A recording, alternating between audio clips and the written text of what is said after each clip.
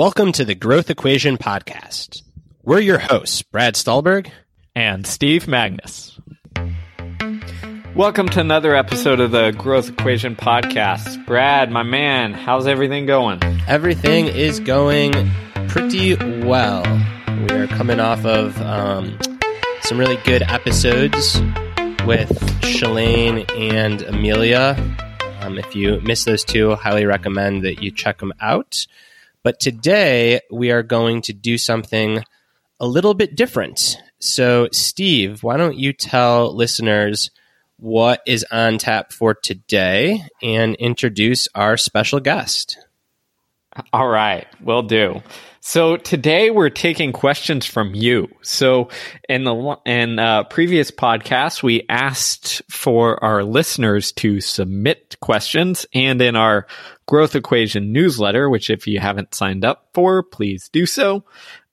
We asked for questions on what would you like answered from Brad and myself. So we've got a good slew of questions here that we're looking forward to answering, and to ask those questions will be our special guest, who also doubles as our, editor extraordinaire of everything that Brad and I don't really like to do.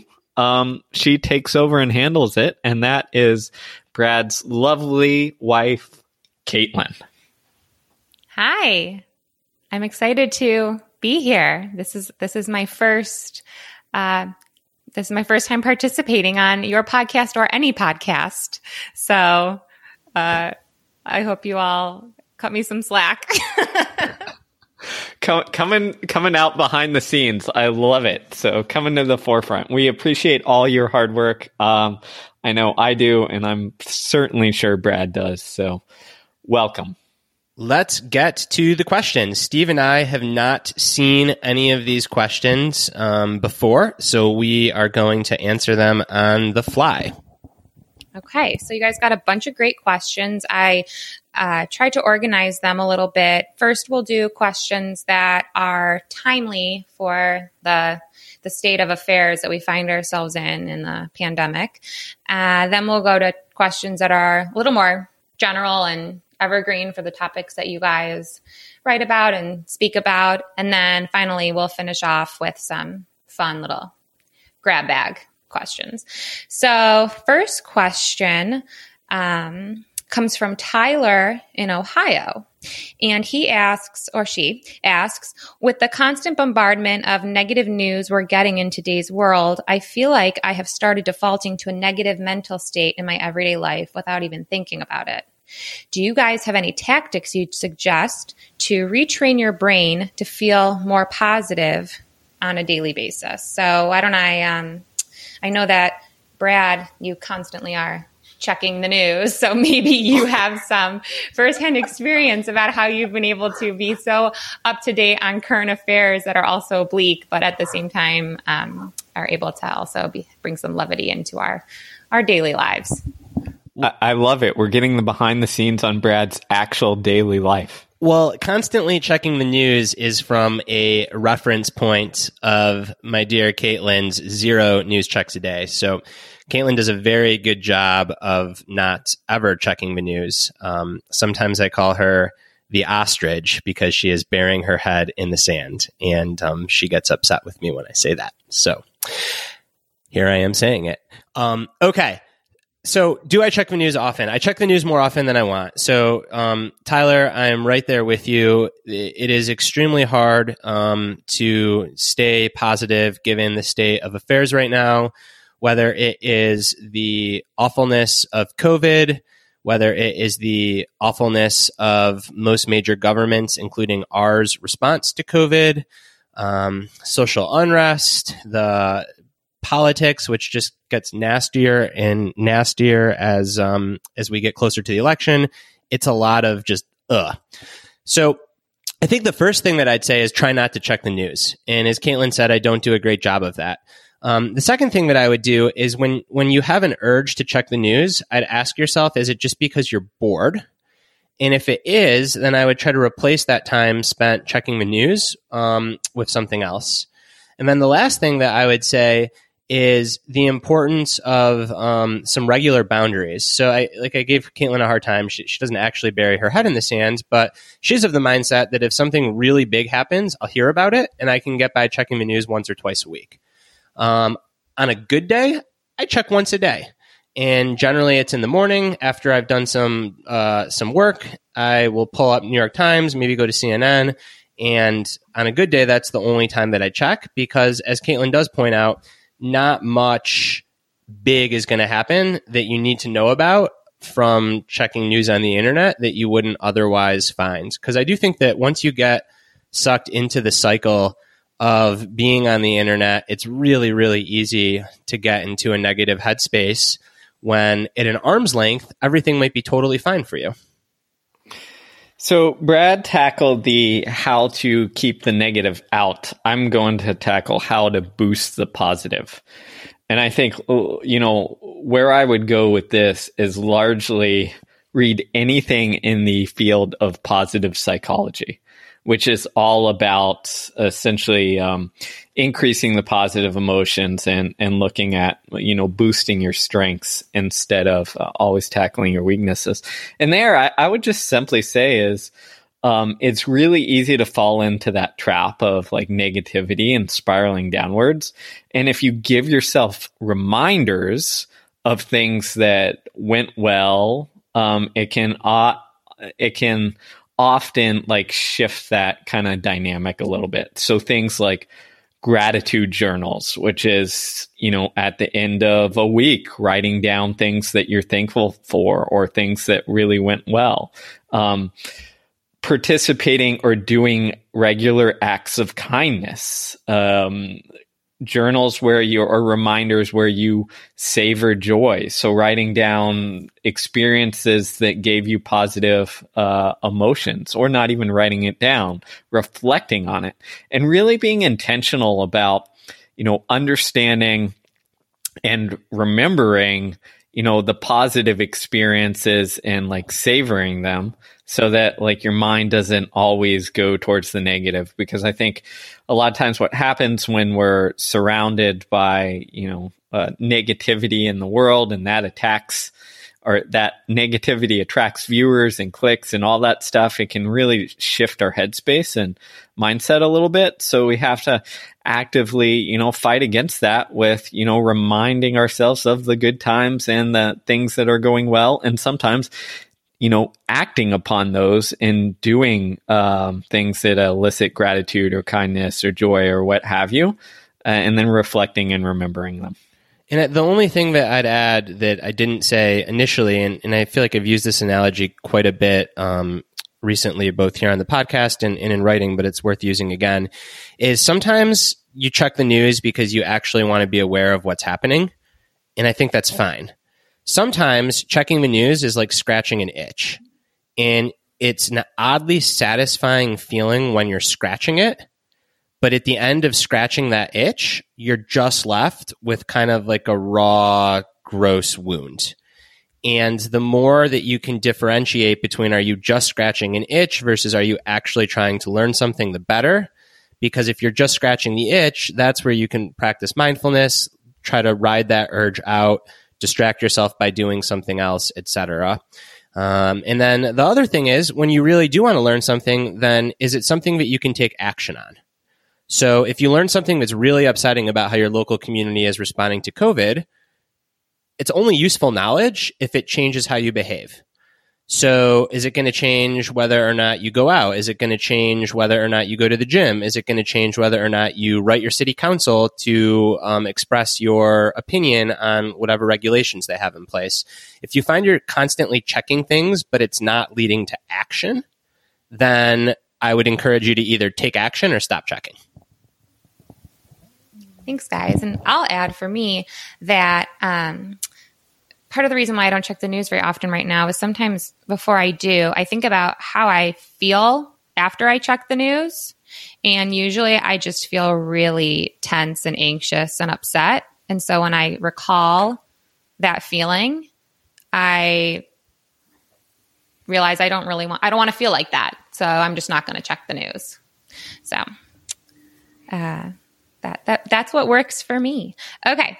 So our next question comes from Adam in Ohio, and it's another timely one because I think so many of us, I know from my own experience, are playing so many roles and wearing so many more hats than maybe we are accustomed to, because either we're used to outsourcing things or we're used to relying on help from others, and we might not be comfortable doing so right now.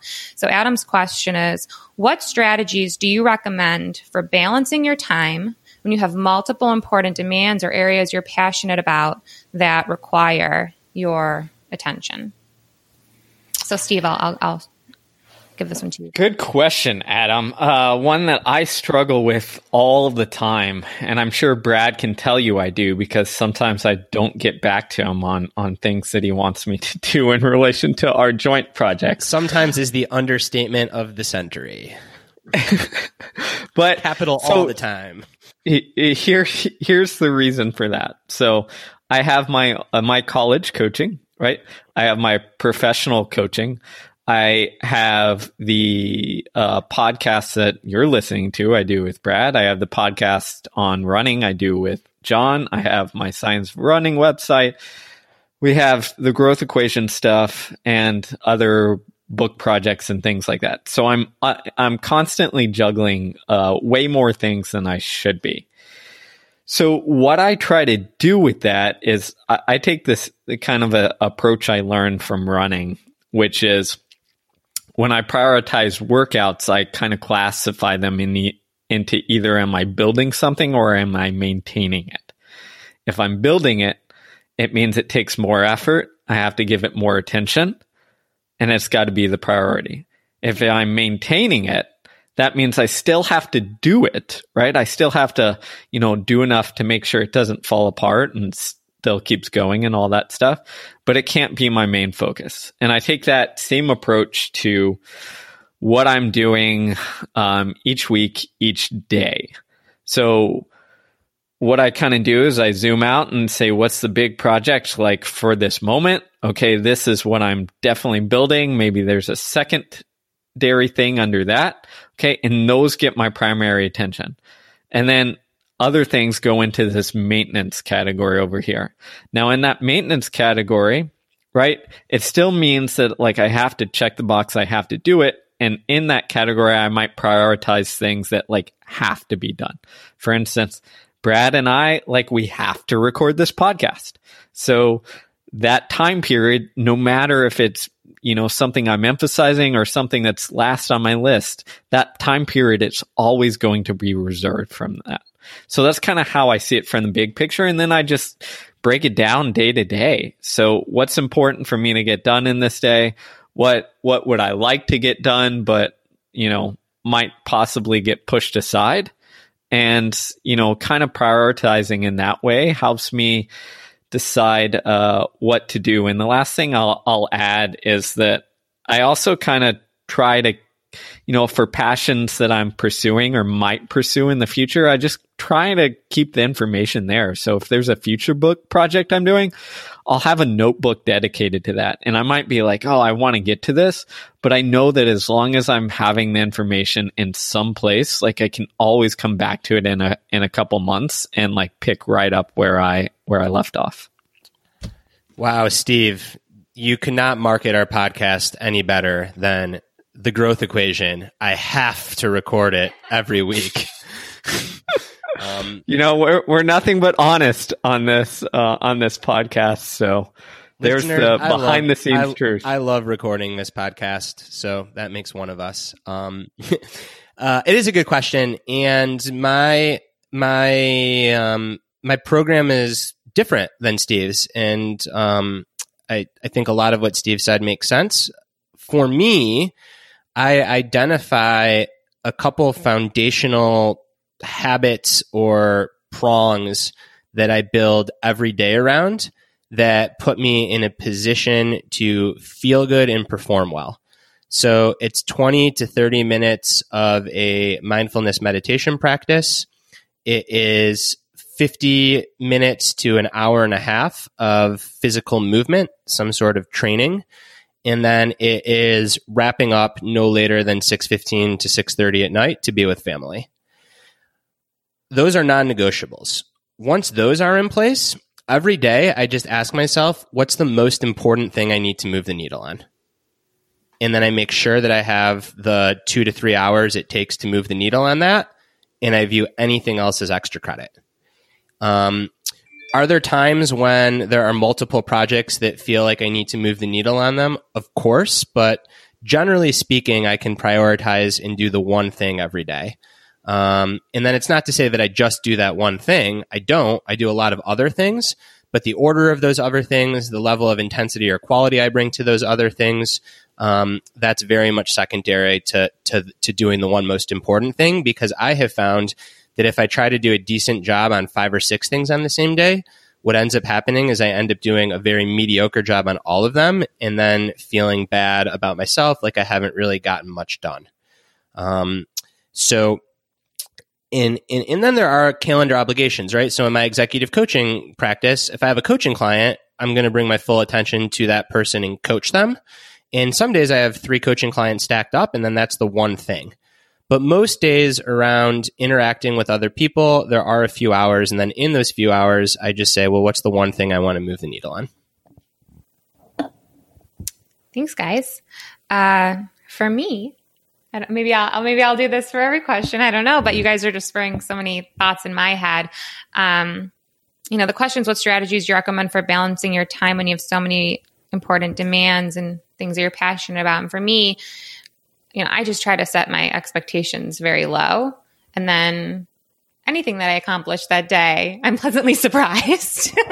I mean, as like the mother of a 2-year-old who's also trying to work as a lawyer, who also prides having, real cooked food and moving my body and things like that. Anytime I'm able to really accomplish anything on my list is a victory. So we've got Steve, the king of marketing. I have to record this podcast. If any partners at Caitlin's law firm are listening, Caitlin, if I do anything at all, it's a good day. Peak performance, hashtag peak performance. All right. What's our next question? Okay. Our next question comes from Australia, from Braun in Sydney, Australia. And now we're moving on to the more general evergreen topics. It says, I'd love to hear your thoughts on developing patience when faced with a long-term goal. Being patient as I plod along is a real sticking point for me. I start trying to change things up, make it too complicated, and I end up sabotaging myself. So I think a lot of people can relate to Braun's questions, whether it's developing a new skill, exercising, diets. So, Brad, what advice can you give to Braun? All right. Well, the first thing that I would say is that for long-term goals, it is so helpful to divide them into their component parts and then largely forget about the goal itself and focus on those parts. So trying to run an entire marathon at a really strong pace is overwhelming. Getting from mile 1 to mile 2 is feasible. And that metaphor applies to just about anything. So it's figure out what your metaphorical marathon is and what the mile markers are, and then define those mile markers and focus on each mile marker. Because what happens when you're focusing on the mile marker is it forces you to be present in the moment. And when you're present in the moment, your brain isn't thinking about this huge goal down the road and then freaking out about it.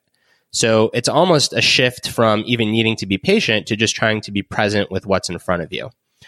The second thing that I do is, and I don't do this as well as I could or should, but when I'm in a situation where I feel like I should be more patient, but I'm not, I should use some sort of self-distancing.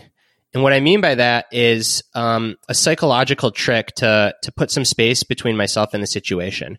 So 2 really good ones are to pretend that a friend is in the same exact situation as you are, and then ask yourself, what advice would you give to that friend? And then another good one is to pretend that you're 10 years older and wiser down the road, and you're looking back on your current self, and what advice would you give to your current self? Generally, we are much more patient with our friends. And when we think of ourselves as older, we're much more wiser. And the course of wisdom is often the course of waiting. Now, as I said, I'm not always good at this. I'll embarrass myself and give an example that is fresh from yesterday. So yesterday evening, I was talking with one of my best friends and former training partners in Oakland before we moved here to Asheville, and just getting super jazzed up about the fact that I now own a barbell and some plates in my garage gym. I haven't attempted a single, one rep big deadlift since the start of COVID. So it's been a while. And after eating dinner, I loaded 400 pounds up on the barbell, didn't warm up, and lifted it for a single. That is insane. And in a way, for me, it's insane. Some people listening to the show could probably do that with one arm, but for me, that's a ton of weight. And I'm fortunate that I didn't break my back. But that's like, imagine and talk about being impatient. I let my emotion get the best of me. And if any of my friends would have said, hey, does it make sense to try a, close to 1 rep max lift with no warm up 5 minutes after dinner, the first time you've touched a barbell in 6 months, I would be like, you're batshit crazy. So there's an example where I failed that also points out how powerful it can be to pause in those moments where you're excited, you want to move fast, you want to do something, and just say, what advice would I give a friend? And then listen to that advice. Steve, what do you got? Yeah, I agree. I love the running the marathon metaphor. That's kind of what I look at or use. So my advice is stop looking at the finish line. If I'm in mile 1 of a 26.2 mile marathon, like I can easily freak myself out, think that I'm never going to get there. So like whether it's ignoring the goal or just stop looking at your progress towards it, like you've just got to figure out how to turn that off a little bit. Emphasizing what Brad said, I prefer to break it down in any possible way. So any meaningful chunk I can break it into, whether it's just like, giving myself mini goals or mile markers, to use that analogy. I find that really helpful. And then some other things that work really well for me is if, breaking it down doesn't work, I kind of dive into that feeling of like unease or unrest and ask myself, well, why am I in such a rush? Like, why do I need to, achieve this goal in X amount of time? And often when I dive into it and I start evaluating it, I realize that it's a false sense of like time pressure on that I'm putting on myself. Like it's coming from me, not elsewhere a lot of times. That's not always true, but, in a lot of moments, I'm putting this pressure on myself to see progress to get the goal. But whether it happens, 3 months from now or 9 months from now, in the grand scheme of things, really doesn't make any difference at all. So, taking the time to do that evaluation. And then the last thing that I'll suggest is to just have the ability to put it aside for a moment. So if you're really working on a big project and you're feeling impatient and you feel like you're at a sticking point and you can't get through it and you're just trying to force it, like step away. Sometimes that's just for a couple of days. Sometimes it's for a week or two. We just talked about balancing our lives and the craziness of it and the craziness of balancing passions and stuff like that. Well, that's one of the benefits you have of having multiple projects. Now, I realize not everyone will be able to do this, but even if it's for a day or a couple hours or whatever have you, is have the courage to step aside, take your mind completely off of it and do something else. And a lot of times when you come back to it, like you're going to figure your way through that sticking point and have the motivation to do so. Thanks, Steve. I'm hearing you're talking about stepping aside, pausing, reflecting, being patient. And, it's really the most remarkable thing to me about what Brad did last night with the deadlift is that about a month ago, it was my 33rd birthday, and I was doing a birthday workout. So I was, running up our driveway 33 times. It's very steep. And then I was doing 33 sets of push-ups and 33 squats. And I think Brad got very excited and wanted to participate and have his own challenge. And rather than stopping and thinking, is this a good idea? Why am I doing this? Is this like a mature choice? He decided that he was going to try to do an all-out sprint up our very steep driveway as fast as he could, something he hasn't done in a very long time. And he proceeded to really tweak his hamstring for about a good month. My birthday was about a month ago, and I think like just now he just in time to attempt my deadlift. Just in time to attempt his deadlift. He is back to his hamstring is healed. So I think that I love this. You both have a lot to teach and a lot to learn. Okay. I'm gonna have to go text your coach, Brad, and report on this. This is great insight. Yeah. Yes, I could be more patient in my fitness pursuits. So, Bron, we are right there with you. All right. Now, next question is Kelly from New York asks, Steve, this one will go to you because it's about running, but then I'm sure that you'll expand that it can be about a lot of more things. Kelly says, I've been struggling with hamstring tightness. Oh, that's coincidence. Over the past several, maybe Brad will learn something too. No. I've been struggling with hamstring tightness over the past several months to the point where I'm now unable to run. Or I take some days off and then start running again, and then the tightness returns. How do I give myself permission to take a break while allowing my hamstring to heal when I'm afraid I'm going to lose fitness? Am I addicted to my morning run? So I know you guys have, you've talked about and writing about addictions and how, we often think about the addictions related to more things that we typically think about as being negative, like illicit drugs. But then there's also things that we traditionally think of as being positive, like exercise, that you can also become, potentially, quote unquote, addicted to. And it can be disruptive on your life in certain respects as well. So how would you answer Kelly's question, I guess, about specifically answering her question about running, but then also about addictions in general? Sure. Yeah. I mean, I'm right there with you, Kelly. I experience this all the time.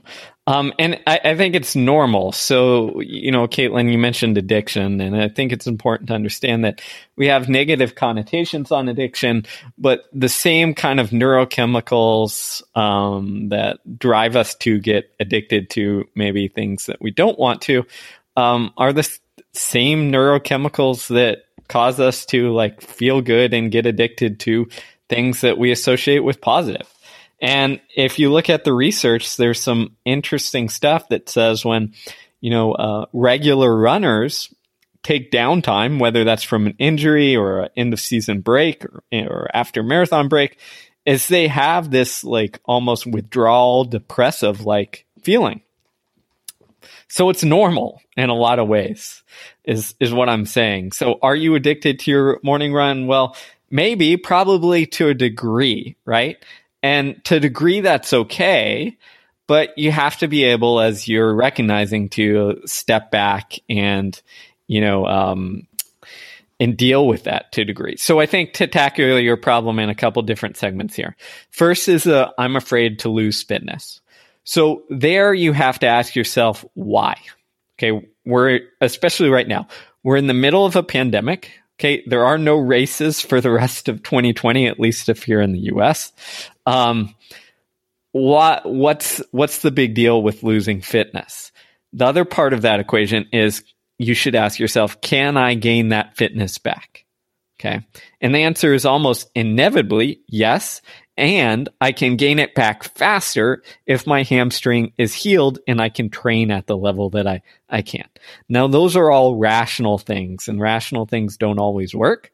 So what I would say is, can you do something that doesn't harm your hamstring, but allows you to feel like you're maintaining a little bit of fitness?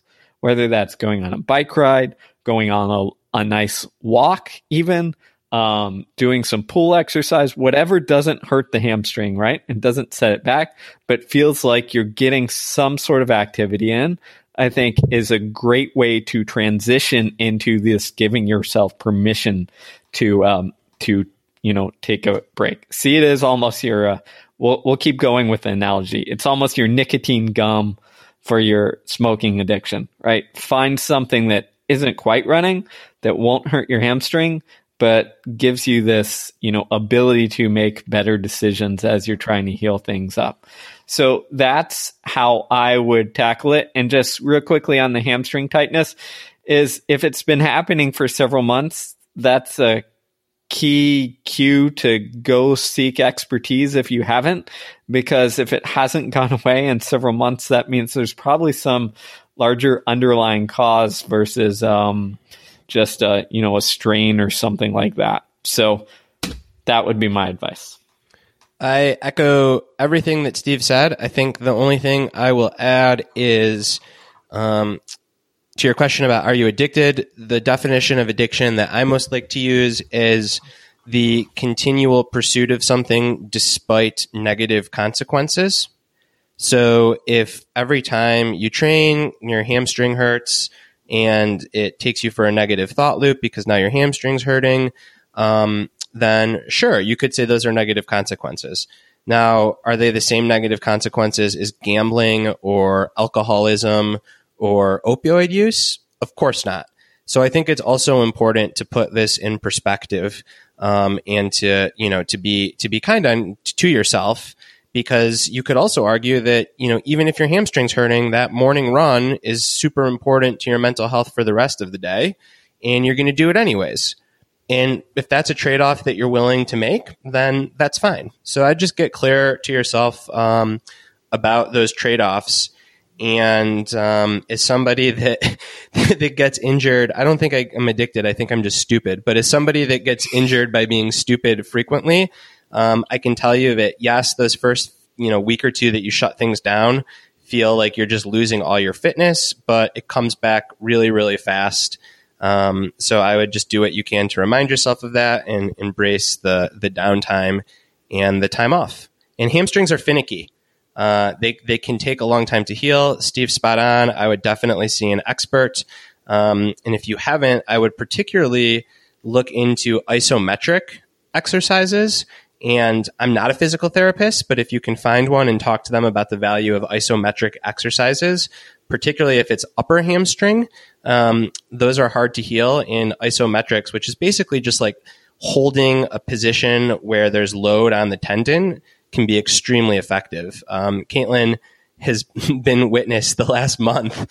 Every night, I just prop my hamstring on her couch and I do like 3 sets of 30 seconds. And that's worked for me. But again, I'm not a doctor or a physical therapist. And I think that it would be wise to see one.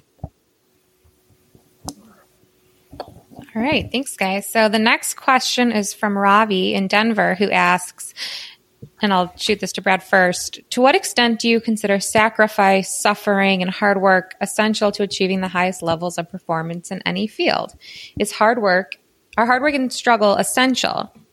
Is there a difference if the performance is in sports versus business? Do you see if it's possible for people to attain their highest levels of success without any struggle or obstacles in their way?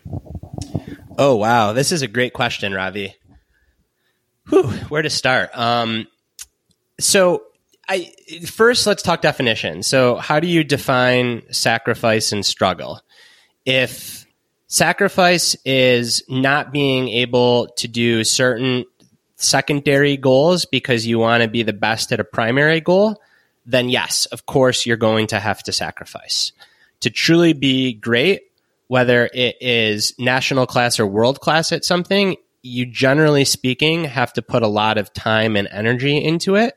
And if you put a lot of time and energy into thing A, then you'll have less time and energy for things B through Z. And we talked about that a lot in Steve and I's book, The Passion Paradox, that this kind of myth of having it all is just that. It's a myth. Yes, you have to sacrifice. You have to make trade-offs. Now, struggle is an interesting one.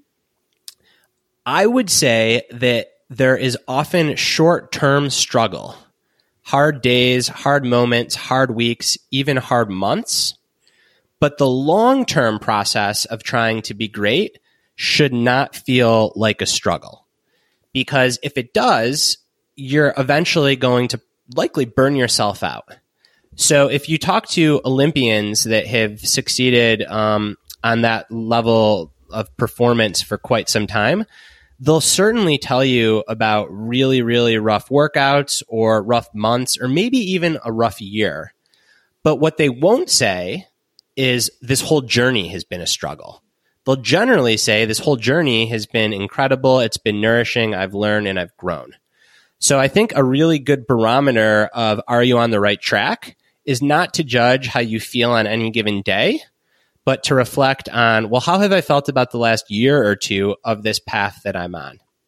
And then finally, I would say the moment of breakthrough when you're really peaking almost never feels like a struggle for people. It's almost always more of a flow state. It's open, it's expansive, it's love, it's letting go, it's your ego getting out of the way, and it's just you being in the moment. And that can happen in a particular workout if you're an athlete. That can happen in a writing groove if you're a writer, or if you're making art, it can happen. And if you're an executive in a company, you can have a day, a week, a month where everything is just falling into place. Is my meditation teacher, Judd Brewer, likes to say, sometimes you're not working is just happening.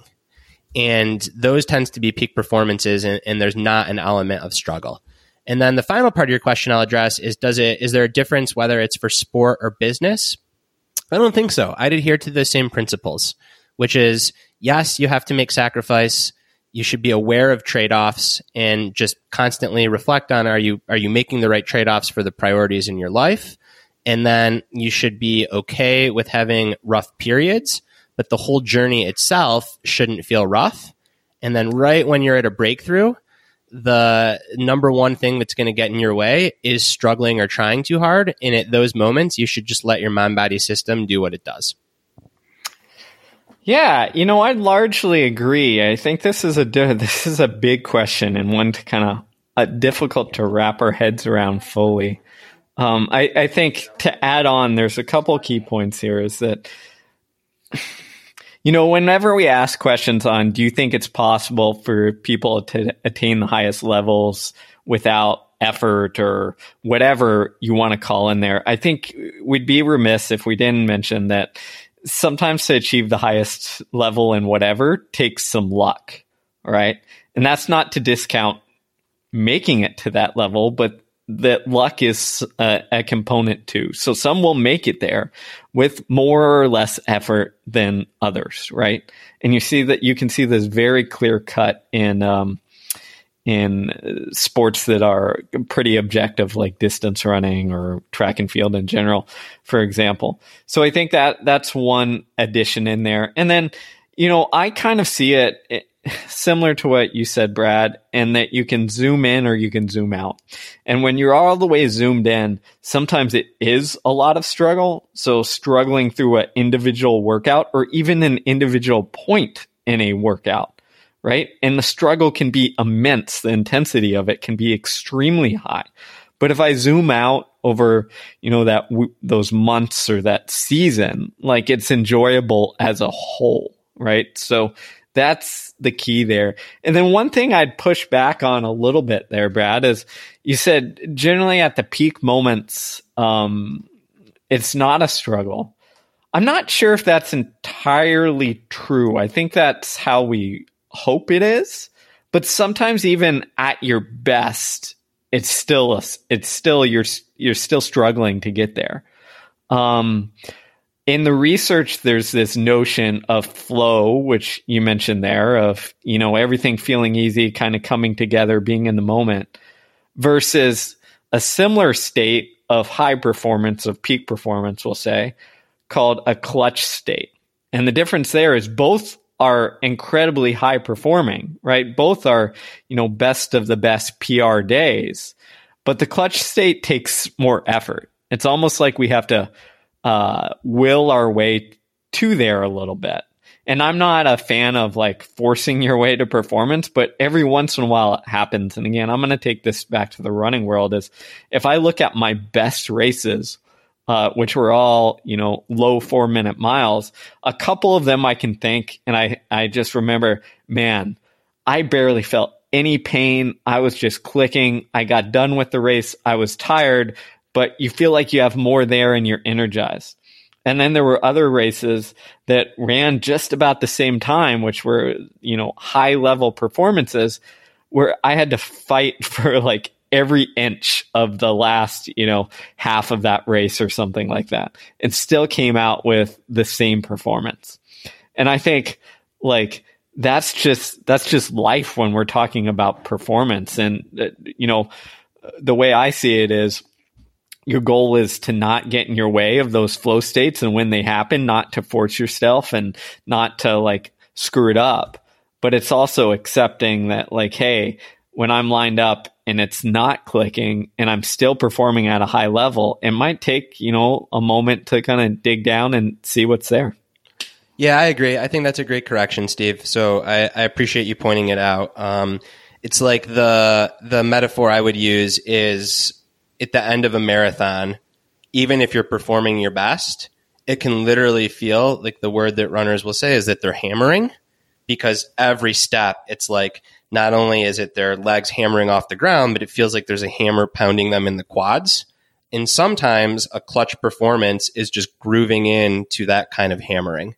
I think generally speaking, for more intellectual pursuits where you're predominantly using your mind, it's a lot harder to perform from that place, because you get in your way a little bit more easily if you are trying to write or public speak or lead a meeting and it's coming from a place where you feel like you're hammering.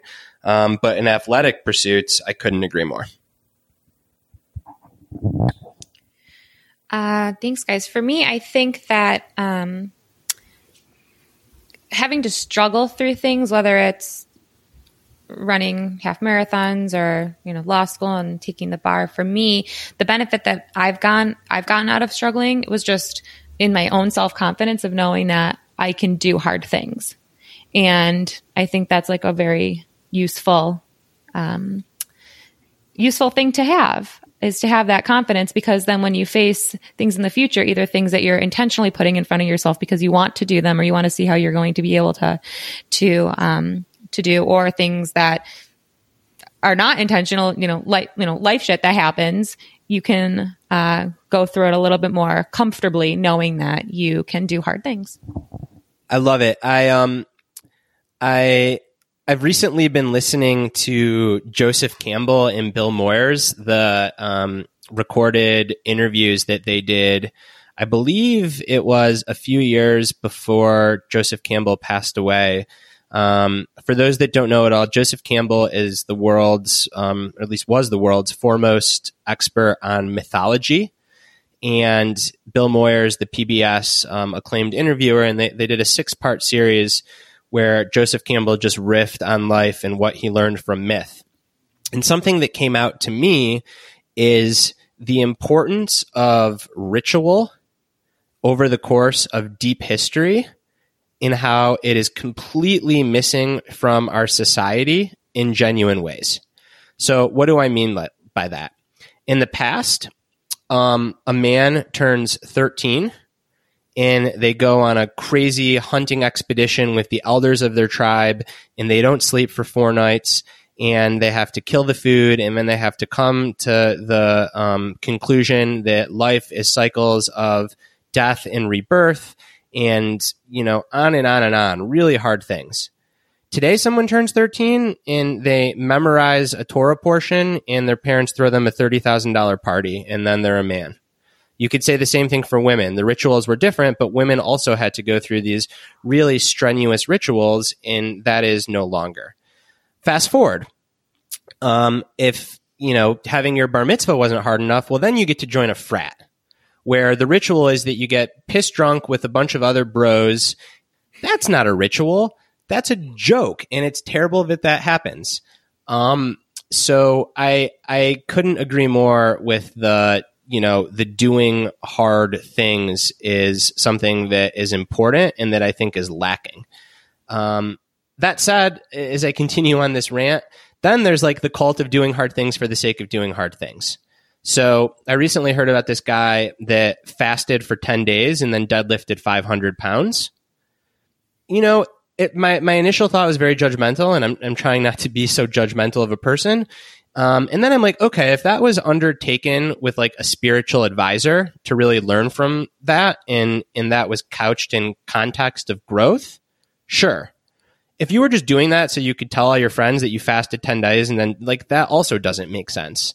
So it's doing hard things, but situating them in the right context where you can really learn and grow from them.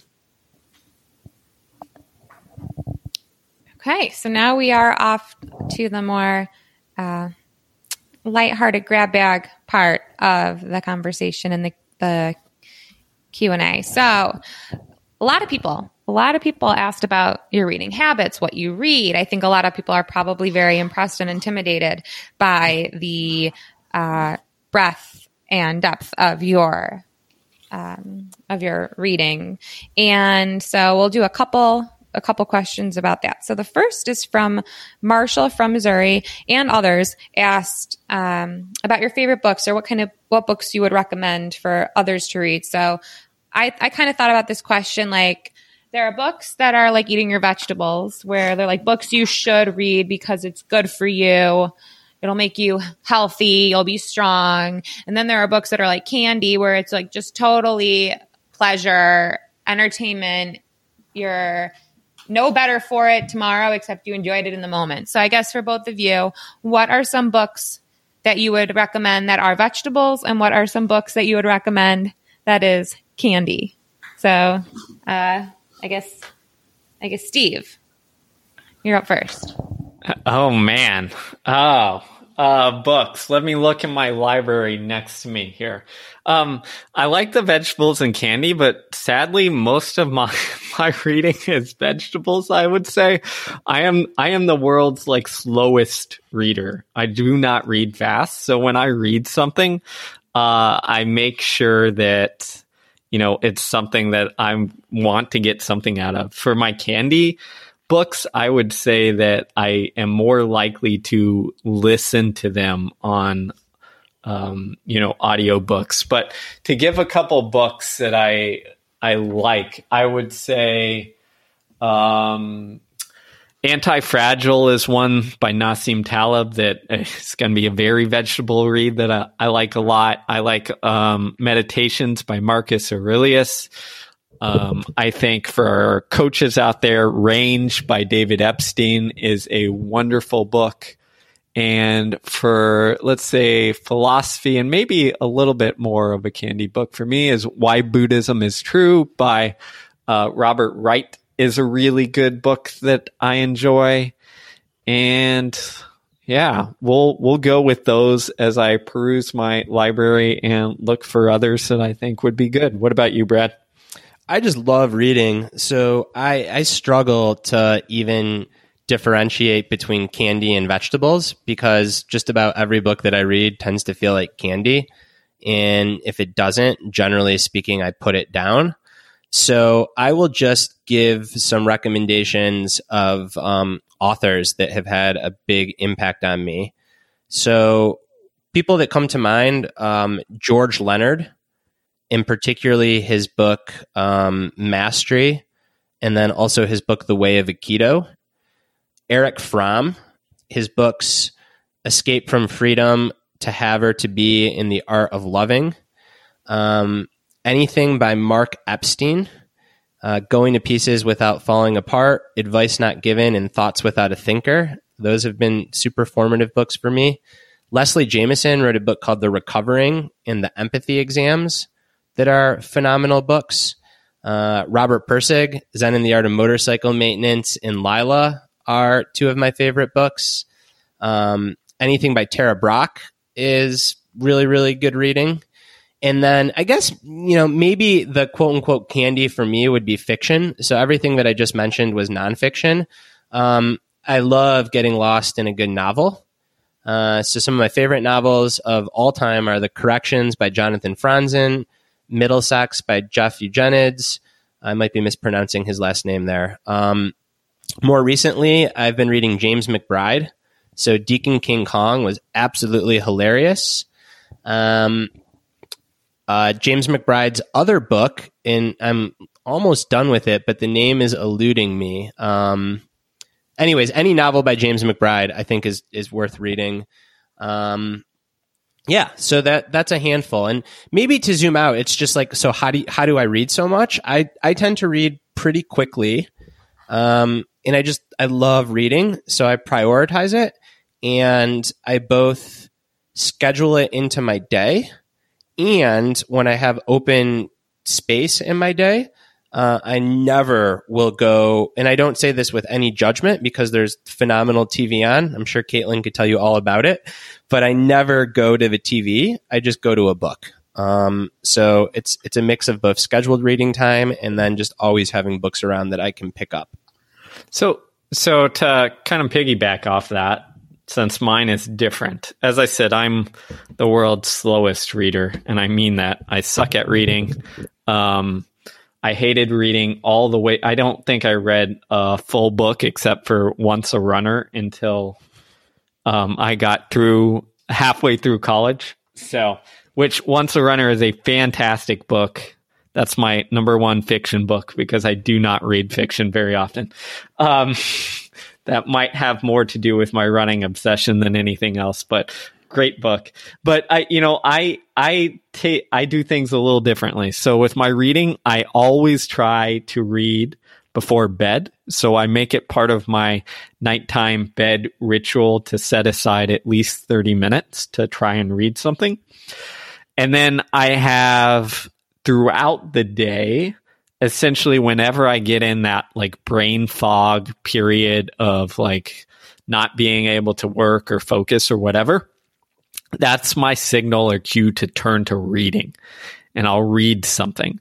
And the other thing that I do a little bit different is I will read multiple books at once. Generally something that is very heavy or deep, like a textbook or research style kind of book, and then something more light, maybe another I read a lot of nonfiction, but another nonfiction book, but maybe more of some pop psych or pop self-help style stuff that is much more easygoing, lighter material.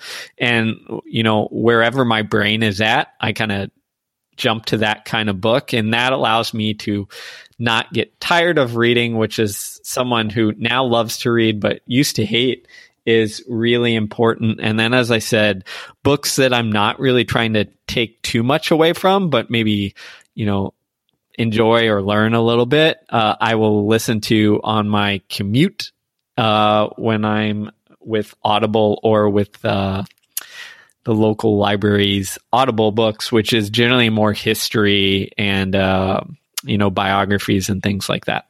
And I think it's worth pointing out that, what I would say, Steve, there is that, well, of course you're a slow reader because you just said that the only time that you read is when you have brain fog or right before you're going to sleep, and presumably you're tired then. And that's totally no. Okay. I'm just a really slow reader. Well, and you're a really slow reader. No. But again, being values neutral, Steve engages in more projects than me at any given point in time. He's significantly more likely to just skim research journals than I am. And that generates a completely different kind of knowledge than the kind of knowledge of reading sociologists and anthropologists that were writing between the 40s and the 50s. And I think part of what makes us a good team is that I tend to go deep on the latter and Steve tends to go deep on the former. But there's no right way to go about it. It's a mix of what you like, what makes you tick. As long as you're getting, that intellectual nourishment, it can come from anywhere. At least that's how I like to think of it. I'm partial to books because I love reading and I write books. But there are phenomenal trade journals and you can go down esoteric rabbit holes of just about anything. So it's really just kind of matching your desires to the material. And then I would say carving out time to do it. Yeah, one thing I'd add there, since you mentioned it, is I read a lot. You got it right. Like, I read a lot of journals, and what I tend to do there is I tend to reserve a big block of time to go what I call a rabbit hole. So I'll read a journal review article on a topic, and inevitably from that review, I'll see other studies, other research, which it cites, which interests me. And then I'll just go down the rabbit hole for those, again, 2, 3, 4 hours, whatever I have blocked off. I don't do that frequently, but maybe once or twice a month. And that's how I try to tackle like gaining deep knowledge on, again, a lot of scientific topics, so that I understand it from the source and not just the kind of pop easy review of it. But I think those pop easy reviews, as someone who writes books that cover that, I think those are a great introduction. And a lot of times I'm introduced to topics that I later go deep on through reading some nonfiction books in that area. Okay, well, I'll just add 2 things. One is shout out to audiobooks. It's the only way for the past 5 years that I've really took in any books, and it's awesome. I listen to books when I'm walking, when I'm driving, when I'm cooking, when I'm cleaning, and some people, scream from a mountaintop that you're not really reading, but I would argue that I'm actually immersed into the book with all of the book coming to life, with the voices and the character. And so I could stand on my mountain and holler that back at you. You're aware, Caitlin, that the royalties that come into our joint bank account from audiobooks are about 1/8 of those from hardcover books. Well, your books don't have the benefits of like the different voices and the characters. So I do agree that for a nonfiction book, it might be better, and you want to highlight nonfiction books and sticky note refer back. But for a fiction book, you can't beat the Audible version. Okay. I will just add in there's this great app called Libby, which essentially syncs your library's audiobooks to yourself. So if you're looking at getting into audiobooks and want to for free, they have tons. I would suggest that. And then the other thing I'll say is shout out to Joseph, who asked about your reading habits, but you guys covered that pretty well in your last question. So I think we'll just do one more question for you guys. This one's from Marshall from Missouri. And his question was general, kind of like, what do your routines look like each day?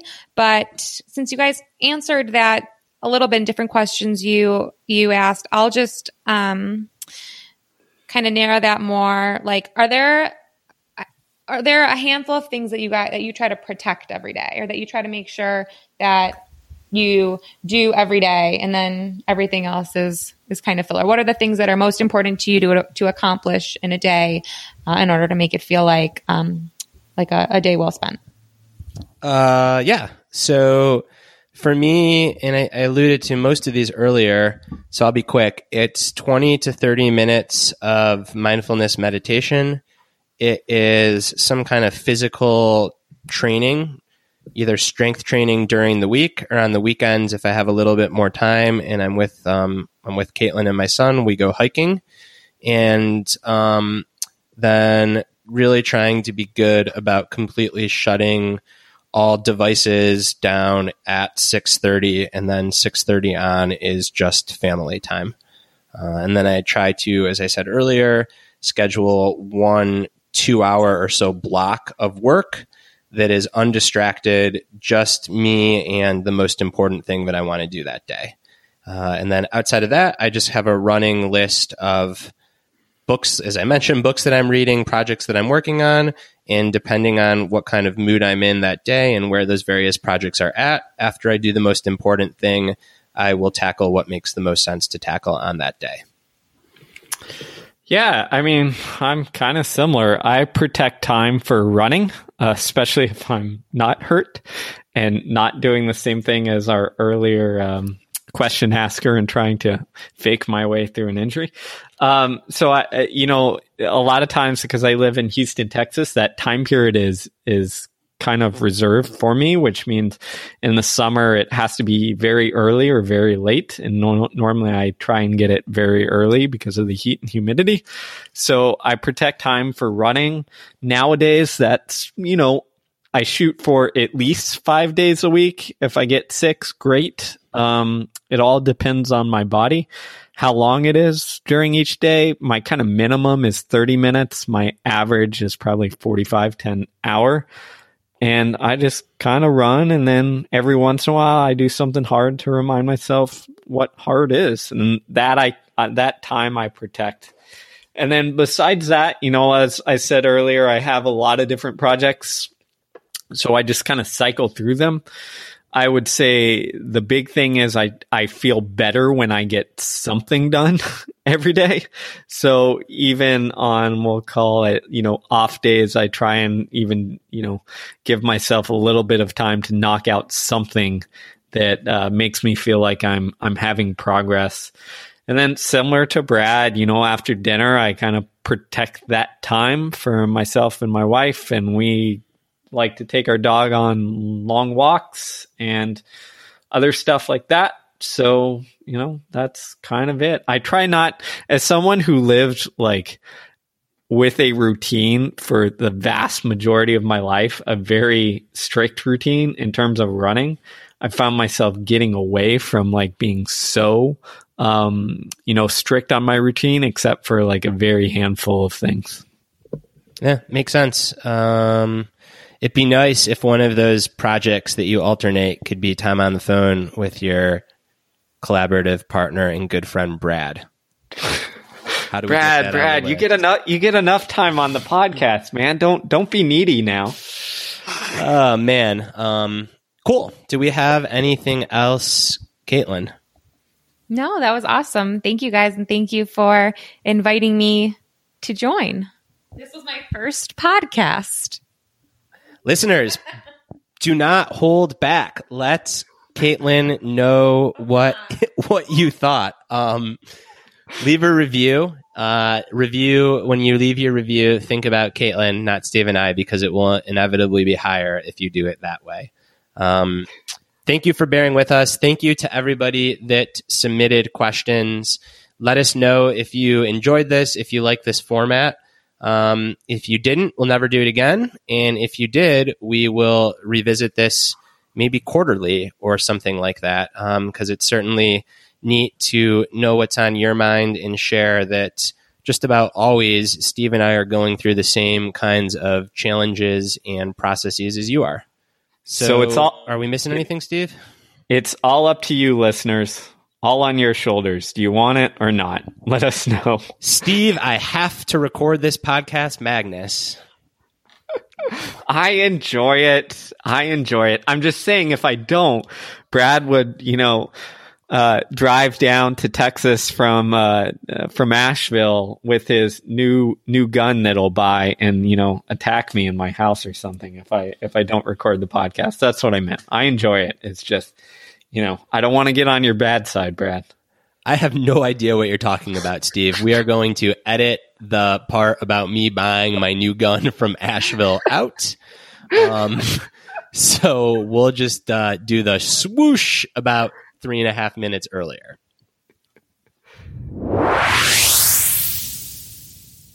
Thanks for listening to the Growth Equation podcast. Learn more about our work and find show notes at our website, www.thegrowtheq.com. Follow us on Twitter @bstallberg and @Steve Magnus. And if you like what you listen to, please subscribe, rate, and review the podcast, as this goes a long way in helping it reach others.